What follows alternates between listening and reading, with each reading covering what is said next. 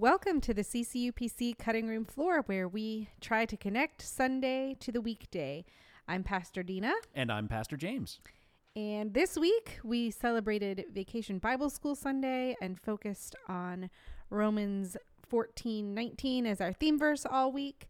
And so for the podcast, we're taking a deeper dive into the context of that passage, Romans 14, verses 13 through 23.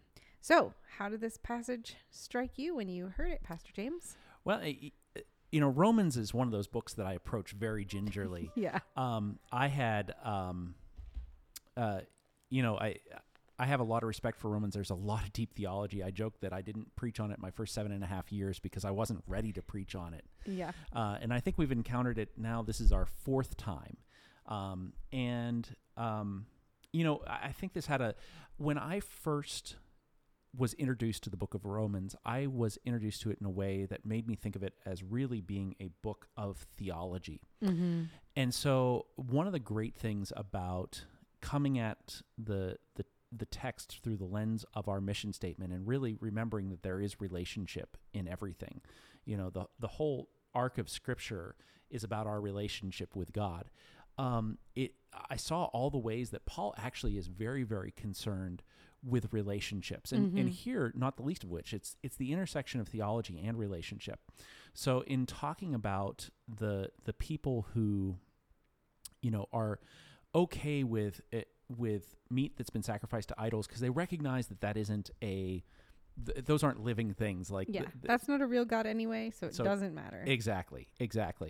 Versus the people that are like, well, this may endorse it, or I still can't get there. Seeing the way that we are to, even though that's not a matter of conscience, because those idols are dead things, they should not matter. That Paul really gets into the relationship. All right, how do we relate when we have these differing views within? And I think one of the things that I appreciated is you brought out the fact that, again, you reiterated that relationship is a primary product of the gospel. It's a primary work of the gospel. And so it's not like we can take those situations, and we don't have meat sacrificed to idols these days. No, I checked Henry's. Oh, really? Yeah. Oh, but we have other things that we think are important or matters of faith in life that are really secondary, not even secondary doctrines, are really more about forms and orders than doctrine that we can tend to elevate. Paul is saying, be careful in elevating those things. Be careful in elevating, the way you order your gatherings. Be careful in the way that you order your life beyond having elders and so on, because those are items that are not primary or secondary doctrines. And what he's saying is that we have to have that relationship. And so I have written down here that, once again, that relationship is primary to the gospel, and that relationships are based on grace rather than rights. Yeah, I think what struck me is, all week long we had been talking about Romans 14, let's strive for the things that bring peace and build each other up, which is a lovely verse and lovely instructions. But the richness of it comes in that this verse is in a context of how to deal with conflict, how to deal with disagreement. And so it's not just a nice little golden rule kind of thing. It's when you disagree, when the faith of your brother or sister is at stake, when you don't see eye to eye, then this is how you are to proceed. Strive for the things that bring peace. Strive for the things that build each other up. And so it's not just an empty little platitude. It's giving us guidance for how we should interact when we disagree with one another. And as you said, there are plenty of things to disagree about. And especially with this issue of eating meat, the question kind of comes back to where do my rights to eat meat and where do your rights to demand that I don't eat meat, or your rights to not eat meat begin? And where is the grace of Christ in the midst of all that? And you can swap out that eats meat with any number of issues that's facing the current church. But in all of this, how do I not cause my brother or sister to stumble? Because that's how this passage starts. Don't cause your brother or sister to stumble. Protect them, care for them, build them up. Yeah. Yeah. I think one of the ideas that you're getting to here is I jotted down that Paul is really saying that you can be theologically right and morally wrong at the same time. Yeah. Which we don't think of it that way. We think if we are theologically right, then we must be morally right as well. But that's not how relationships work. You can be theologically right, as you pointed out here. Like theology of idols is, they're dead things, so whatever. Yeah. But you can be morally wrong by using that theology to cause damage to someone else's faith. And I think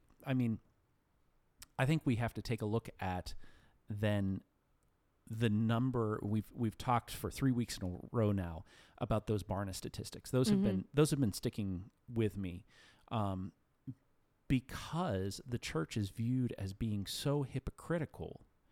We are preventing faith in Christ when people have openness to Christ, and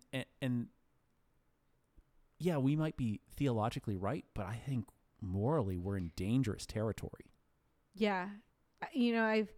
I've thought about that and thought about different personalities that take a strong stand, and there's not a lot of grace. And I've never seen anyone lift up someone's faith because of their unwavering conviction that they're right and everyone else is wrong. You don't hear people say, "Oh, he really stuck to his guns on that one. That makes me want to be a part of the faith." But it is the grace and the willingness to bend and hear and listen and not cause someone else to struggle.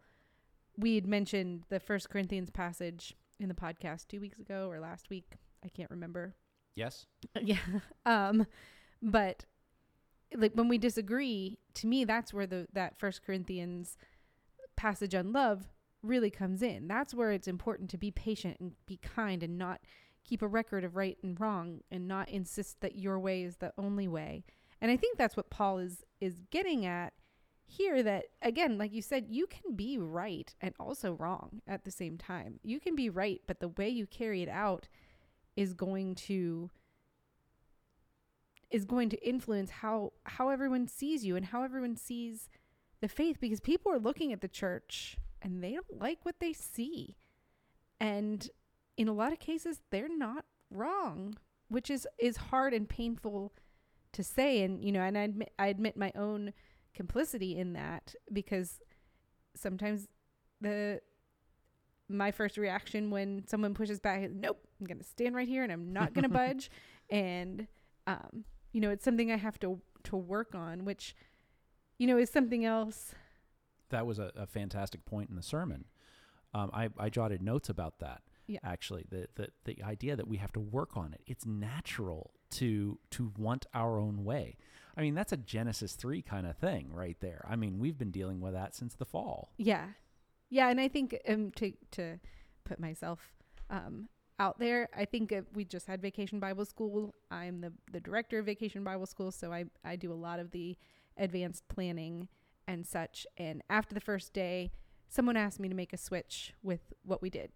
We had only been offering a snack to the youngest 2 groups and not the oldest ones, because we didn't want to have to mess with allergies and practicalities and timing and all that.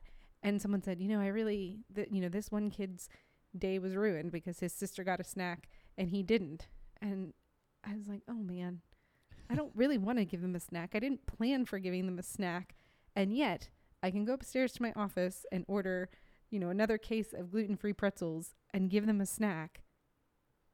And it's not going to cost me anything, but other than my pride and my plans and my, I had to really work through my brain saying, like, no, if I say no to this, it's just because I don't want to give in and not because I don't think they need a snack. Well, that's almost a perfect analog to what Paul is talking about. Like you're not going to sacrifice, the knowledge of the gospel for a few gluten-free pretzels. Yeah, which are rather tasty. Yeah, surprisingly. I didn't have any until day 5, and I was like, wait a minute. Been missing out. Yeah, seriously. That's almost a perfect analog. And our natural reaction in a fallen state is to have that selfish, self-centered, like watching toddlers play, like, nope, I want this toy for all of the time and then some. Yeah. I don't care that you want to turn. I love watching them when they not only want this toy, but I want that one too. And I'm not actually playing with it, but you are definitely not going to play with it. So I'm going to hold on to both.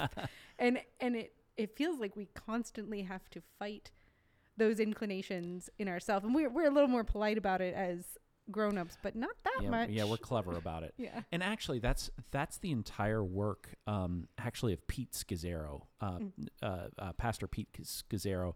He pastored a church in Queens, I believe it was. He handed it over recently so that he could focus on his ministry. But his works are the Emotionally Healthy Church, Emotionally Healthy Discipleship, and talking about emotional health within the church. It was very interesting. Once I had my eyes open to that sort of schema and looking at adults through the lens of emotional age, it is amazing because it's a lot more pervasive than we would think. The amount of emotional immaturity that we approve of within the church that basically in larger society we don't permit in professional situations. We don't permit it in social situations. Otherwise, the social relationships break down. Yeah. And so looking at emotional maturity and going, oh, we have missed an entire category of where the gospel should be affecting us. Yeah. Yeah. And again, people are watching that, and it's giving people a picture of the church that does not look like Jesus and does not exemplify, Philippians 2, we go to that passage a lot. And if you read it and you're honest with yourself, it's a hard thing. Like for me, I know it's a constant evaluation. Am I saying no to this because I don't want to do the work, or because I really think it's not the right thing to do? Am I saying, am I sticking to my guns because my pride is at stake, or because I genuinely think this is the right way to go? And I mean, sometimes we definitely are called to stick with what we think is right, because we genuinely think that the opposite is dangerous or outside of the will of God. But I know, when pride and our own sense of autonomy and call are in question, then it's really easy to say, no, I'm not going to bend on this because I get to pick. Right. The early church had to deal with this too. And they really put their stakes down in the identity of Jesus, the lordship of Jesus. They put their identity down in, I've mentioned this a couple times, but the strict sexual ethic that they espoused and lived into. And there's a whole, just for clarification, there's a whole discussion we could have around first century Roman sexual ethic. Fascinating, actually, area of study. And then in their generosity towards people. And they did not budge on those things. Now, everything else, they became exemplary. They didn't set out to be exemplary citizens, but yet they were still persecuted because of the lordship of Christ thing that they would not move on. And so they were viewed as subversive. Yeah. And real quick here, the one governor's letter said, I don't really want to put them to death because they're actually better than most citizens. Yeah. So I hear you on the, what am I supposed to do here? And the official policy came out is, this is great. The official Roman policy ended up being, only unless someone brings them before you do you actually prosecute this. Like even Rome was kind of like, we don't know. They don't fit neatly into any categories. Yeah. Sometimes as I think about this idea of striving for peace and my rights and your rights and what's right and what's wrong, I think it's easy to forget sometimes that I'm only responsible for me, and I'm only going to have to answer for me. And I'm not, even if I think you're wrong for eating meat sacrificed to idols, like I'm not going to have to answer that. I know, I frequently tell my children, you worry about you and let your brother worry about your brother, so much so that, a 2-year-old spouted it back to me when I tried to tell her brother to eat his vegetable. Mama, you worry about you. Out of the mouths of babes. But it seems like we can be so consumed with what everyone else is doing that we forget, like, my responsibility is for me. And and that sounds really individualistic in an unhealthy way, but I think we have forgotten that I am not, like, I can't answer for what the Holy Spirit is doing in your life and how the Holy Spirit is convicting you. I know how the Holy Spirit is leading me. When, I have to answer for the way I treat others, the way I conform to Jesus and am humble and loving and gracious and keep my life in the way that Jesus required of us. And, I'm called to be in relationship with you, but that doesn't mean that I'm responsible for your choices, your life, your convictions. We have, we each have to work that out with the Holy Spirit on our own. So I think the linchpin word that you had in there was humility, actually, because, and I'm becoming more and more aware of this and more,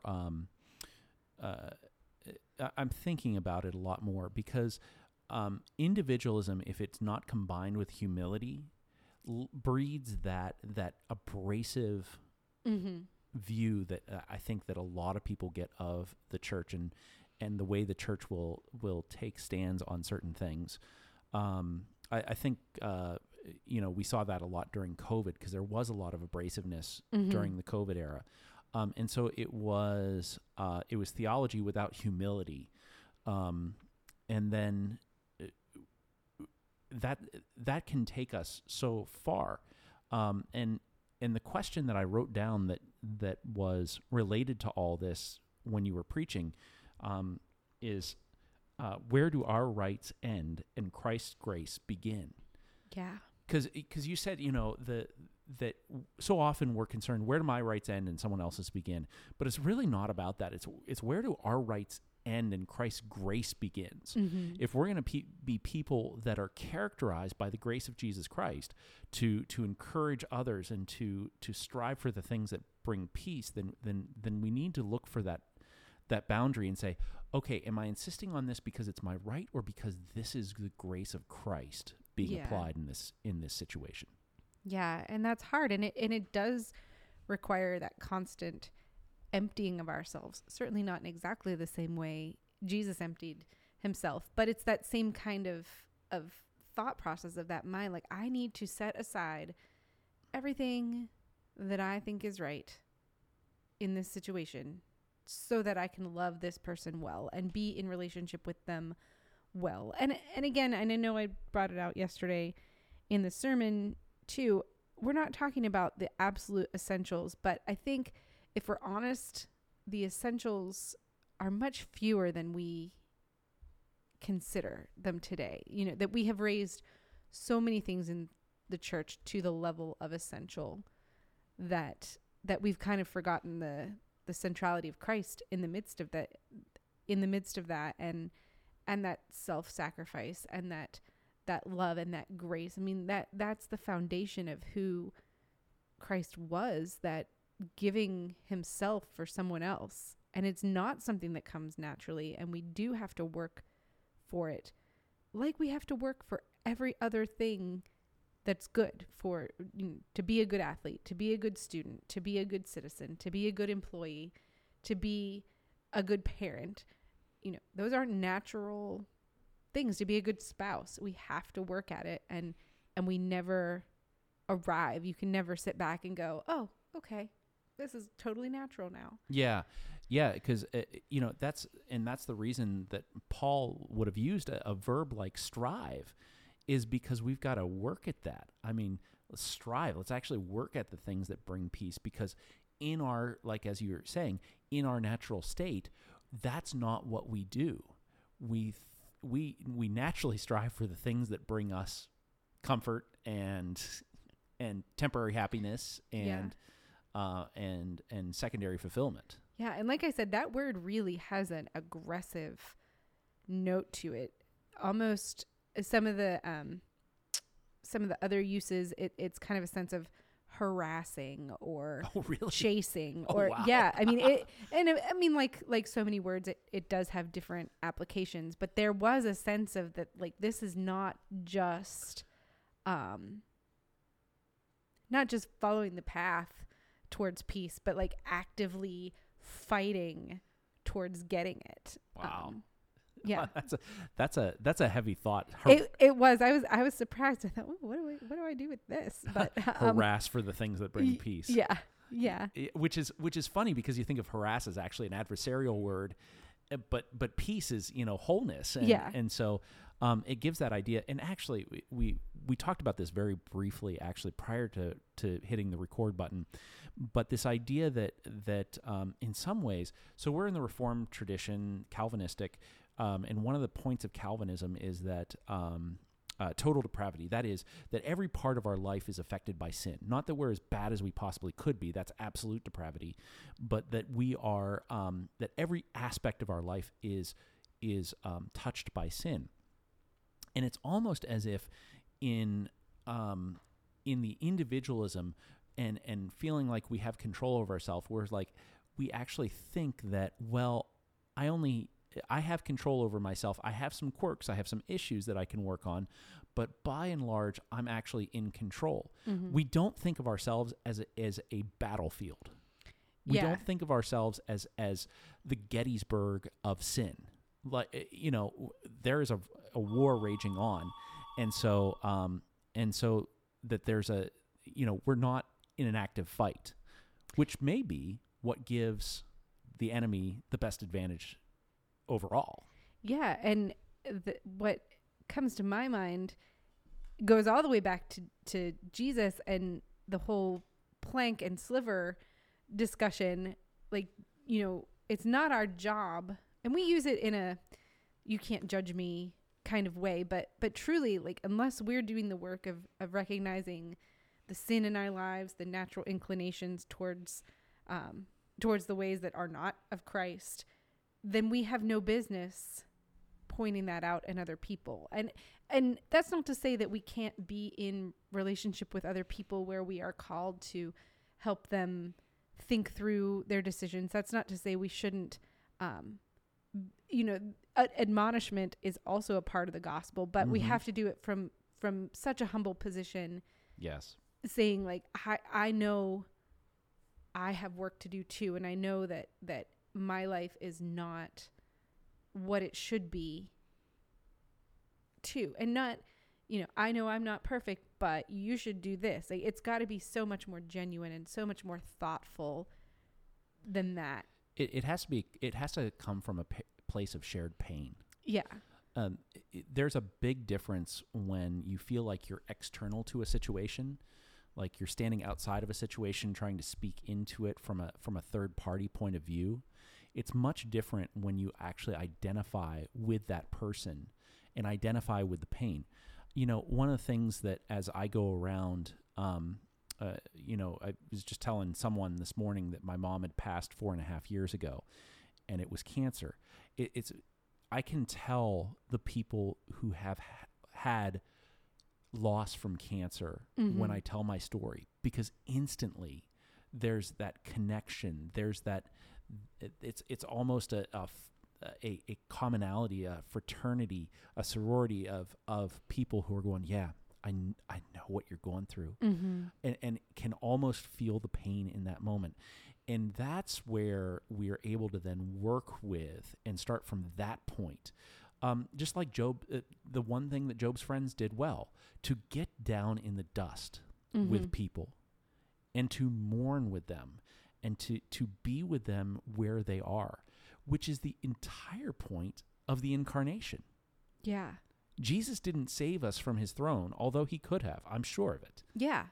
But he emptied himself, and he came down and he came as the most vulnerable creature that we have, which is a human child. Yeah. And wore our flesh and walked our earth and went through all of the, I mean, Jesus was a teenager at one point. Yeah. Yeah. Ooh. But he entered into our world. He entered into our pain. He entered into our situation and redeemed us from within, not from without. Yeah. I know the verse that comes to mind is from Hebrews. We often use it as an intro to the prayer of confession, but we don't worship a high priest who doesn't know what we're going through. We worship one who can sympathize with us in every weakness and has been tested exactly as we have and knows intimately what we're going through. And to me, that's so powerful, because I think as we struggle, that's what we yearn for. Like, you have all kinds of questions about whether you're messing your kids up. Me too. I'm right there with you. You don't know how you're going to make sense of this world around us and all of the yucky things that happen. Me too. I have questions too. And I wonder where God is too. And yet somehow I believe God is with me. So we're in this together. And, in the times when it's harder for you to believe that God is with you, let me remind you. And then for the time when it's harder for me to remember that, then you're going to be able to remind me that it's relationship, the purest, most authentic kind of relationship. And I think that's what we yearn for in the church, and I think the church, especially according to the Barna poll, has not done a good job at that. We're seen as judgmental. We're seen as hypocritical. And so people are seeking that elsewhere, whether to bring up the mimosa from last week, whether it's around the brunch table or, on the side of the soccer pitch or on the side of the pool deck. Like, we're yearning for that deep connection that then requires us to set ourselves aside. It requires us to strive for peace and the things that build each other up. It requires us to say, it requires us to admit to each other, maybe you're right and I'm wrong. Maybe I'm right and you're wrong, and we might not know it on this side of heaven. Like, it requires us to say, I can see your point. I can see how your study of scripture would lead to this. My study of scripture and my experience and my work has led me here, and we're just not going to know who's the more right of the two of us. Yeah. Kind of thing. And we can fully embrace those and yet walk arm in arm too. Yeah. There are two concepts here that I want to highlight. What we're talking about, so the term was only created by Carl Jung. He was a psychologist in the late 1800s, early 1900s, I believe. But the wounded healer. Yeah. And I think that concept it's not called that, of course, in Scripture, but I think that's what we're called to. We are called to be wounded healers. Yeah. And to recognize that we are to bring our full being into this, and that's what lets us speak into other people's lives. It's not moral purity. Mm-hmm. We don't have that. Nope. Christ has moral purity, and yet he still came to be one of us. And that should be very, very instructive for our lives and how we view this idea of striving for peace and building one another up. We don't do it from a position of authority. We do it from a position of humility and meekness. And the other is there's actually a book that I would commend by Dan Allender. It's called Leading with a Limp. That it's this idea that we have valued kind of models.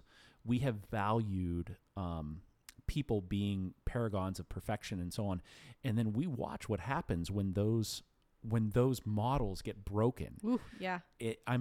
We are very good at tearing those people down now. We are looking for a savior, and we have to recognize that we have one savior, and we've got a bunch of people who can lead with a limp, wounded healers, so to speak. And so I would commend that book just to recognize that it is okay to bring the woundedness of ourself, not the scars, not an active wound. We don't want to bleed all over people, but we can bring our wounds, our scars, into the conversation because they give the reality of life. If we are not seeing people as wounded healers, if we are not seeing people as leading with a limp, then we do not have an accurate view on them or our lives or what's going on, and that's going to lead to a great downfall.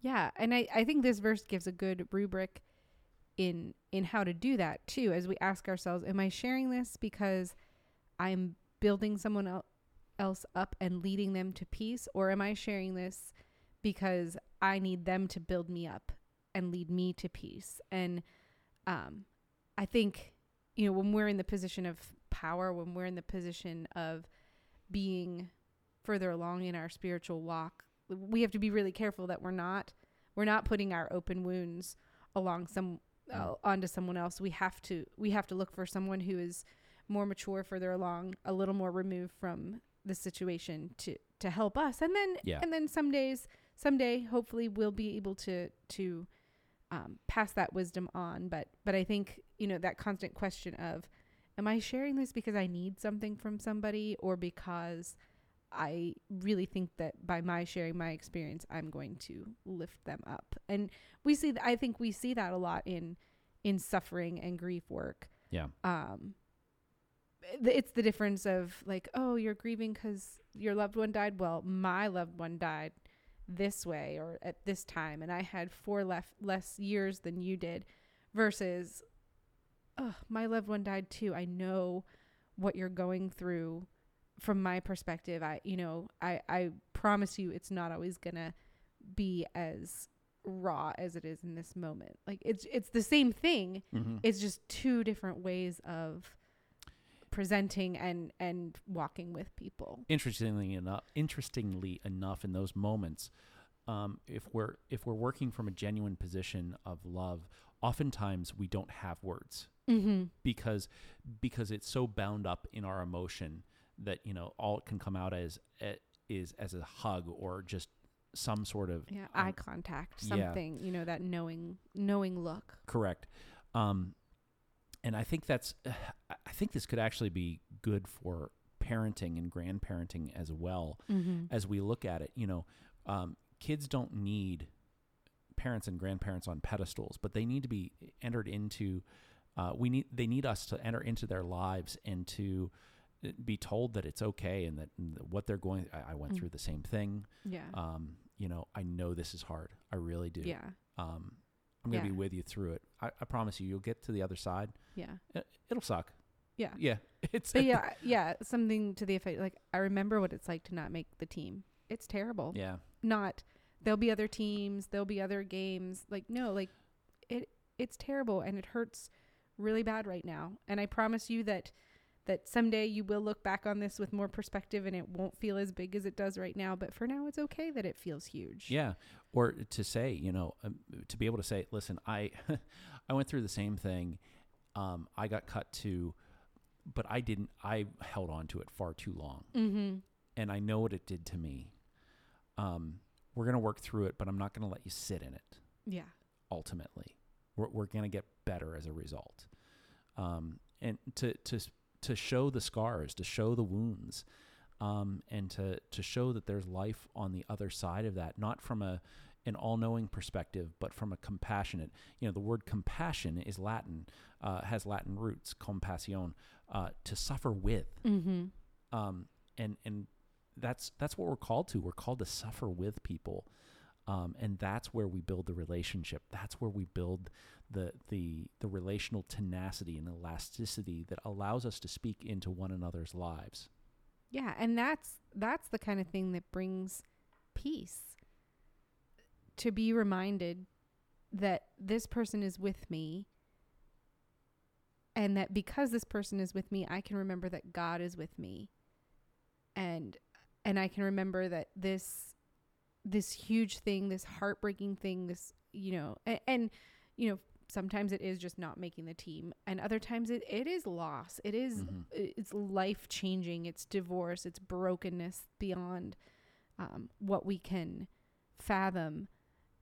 But in both situations, just being reminded that God is with me, and you were the hands and feet of God in this moment. I mean, our kids sang that this week. Let me be the hands and feet. Let me show grace and speak truth and shine Jesus's light through me, so that others will know, even in the midst of their darkest times, that God is there. And I know we've talked all week. I have a love-hate relationship with Vacation Bible School. It's mostly love. It's also a pain in the butt. But that is my deepest hope, that these kids will be reminded that God is with them no matter what. And that somehow these 110 kids that were here this past week will go out and change the world, that they will strive for peace, that they will build each other up, that they will make a difference, and not in ways necessarily that are going to make headlines or turn heads, but for the people that they interact with are going to make all the difference in the world. And that's how the gospel spreads. Yeah. I mean, preach. Yeah. And actually you did this week. I did. And well done on getting through a week of Bible school and then being able to preach at the end of the week as well too. And just so people know, I did not force that on you. That's been the tradition here. Yeah, so. That has been the tradition. So, and it is good. I think, as hard as it was, I wrote this sermon on Saturday, I'll admit, but, and every time I sat down in front of my computer, I thought, oh, brain, come on, get into gear.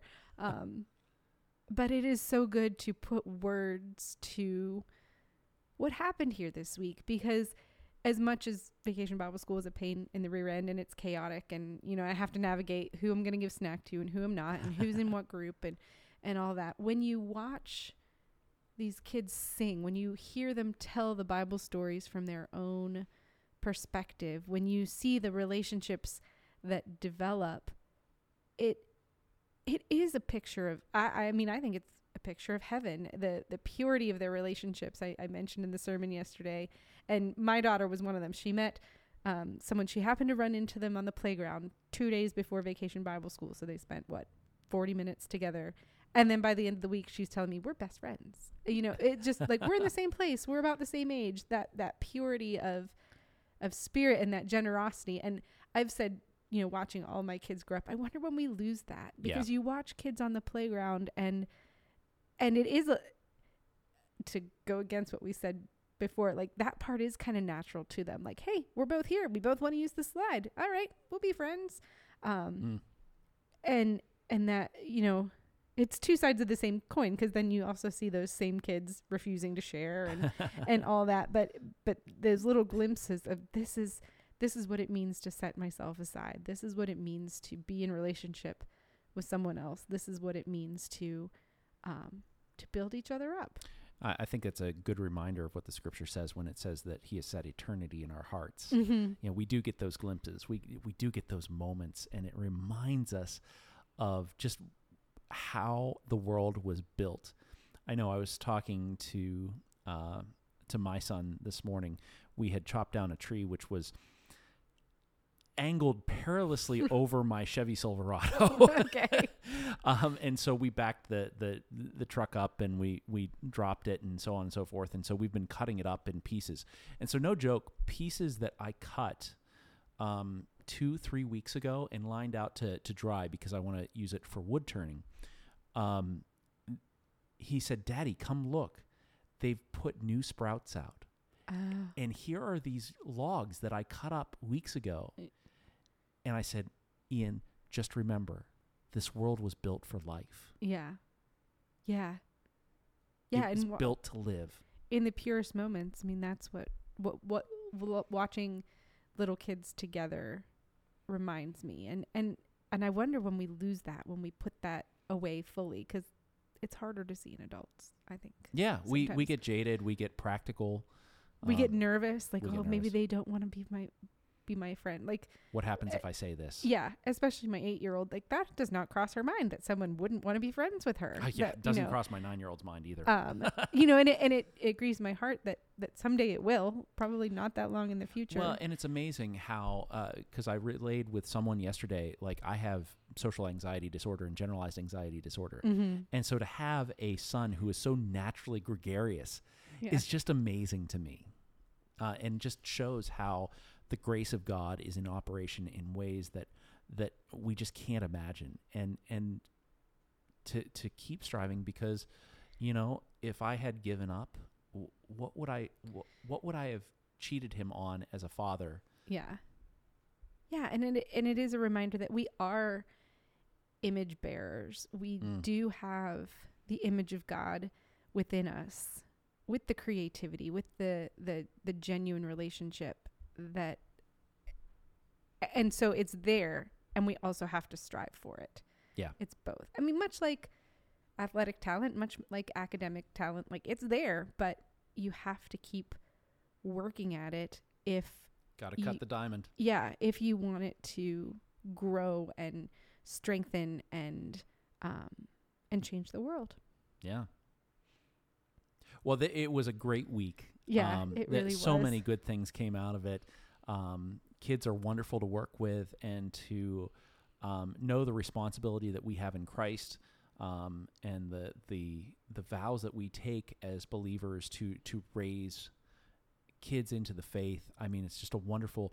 It's a terrifying, awesome in the truest sense, terrifying. Mm-hmm. Yeah. A terrifying responsibility, and yet so wonderful at the same time. Yeah, it really is. And it is a privilege of being able to do that for my own kids, but also being able to be a part of that for other kids too. And to introduce them, some to introduce them to to church for the first time, for some to just remind them that church is a good place to be. And, hopefully when the twists and turns come down the road, when the bottom falls out down the road, that maybe they'll be reminded that we're a safe place to come. And even if we're not a safe place, maybe a church, or if nothing else, that God is safe to turn to. Yeah. I often said in my time out in Illinois, we train, even if they leave us, we train children up in the hopes that someone else is doing that elsewhere, mm-hmm. and that we are able to take over when their job is done, and someone else is able to take over when our job is done. Yeah, and that reminds me of our discussion last week, or maybe 12 years ago. I'm not sure what. But that like, even if they don't end up in our church, if they end up in a church, we've won. Yes. If they end up with a faith in Christ, we have won, whether it's worked out with our congregation, whether it's worked out with the congregation up the road, or across the country, or across the in world. College, or across the world, that we can, when we can have that. I guess the easiest way to put it is, we're striving to bring peace along with all these other believers who are also striving to bring peace and build each other up. And, what good news it is that we are working together, and that we don't have to do it all ourselves, that there can be places where we're not as capable, but other people are. And working from that mindset that we're all on the same team. Yeah. So good stuff. And now I need a nap. Yes, you have earned it for sure. Hey, if you found this episode helpful, would you do us a favor? Would you leave a rating and review? We've said it a number of times, but that changes the algorithms in the podcast services so that it raises up, and so more people can find out about the transforming love of Jesus Christ, because the gospel changes everything. Also, share it on social media wherever you are, whether you're on Facebook, Instagram, Twitter, or any other social media. Would you share that as well so people can find it? We really appreciate it. Click subscribe wherever you get your podcasts. But until next time, and after a nice long nap, I'm Pastor James. And I'm Pastor Dena. And we hope that this helps you connect Sunday to the weekday.